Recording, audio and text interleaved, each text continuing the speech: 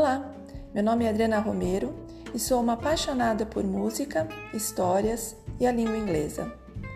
Desde criança, eu cantarolava músicas em inglês sem ter a mínima ideia do que eu estava cantando, só curtindo a música mesmo. Daí eu aprendi inglês e comecei a entender a letra, as histórias e as mensagens que estavam lá para serem descobertas. Foi assim também que comecei a prestar mais atenção na forma como a canção era tocada e interpretada, e a minha percepção mudou completamente. E é exatamente essa experiência que eu quero compartilhar com vocês no meu podcast.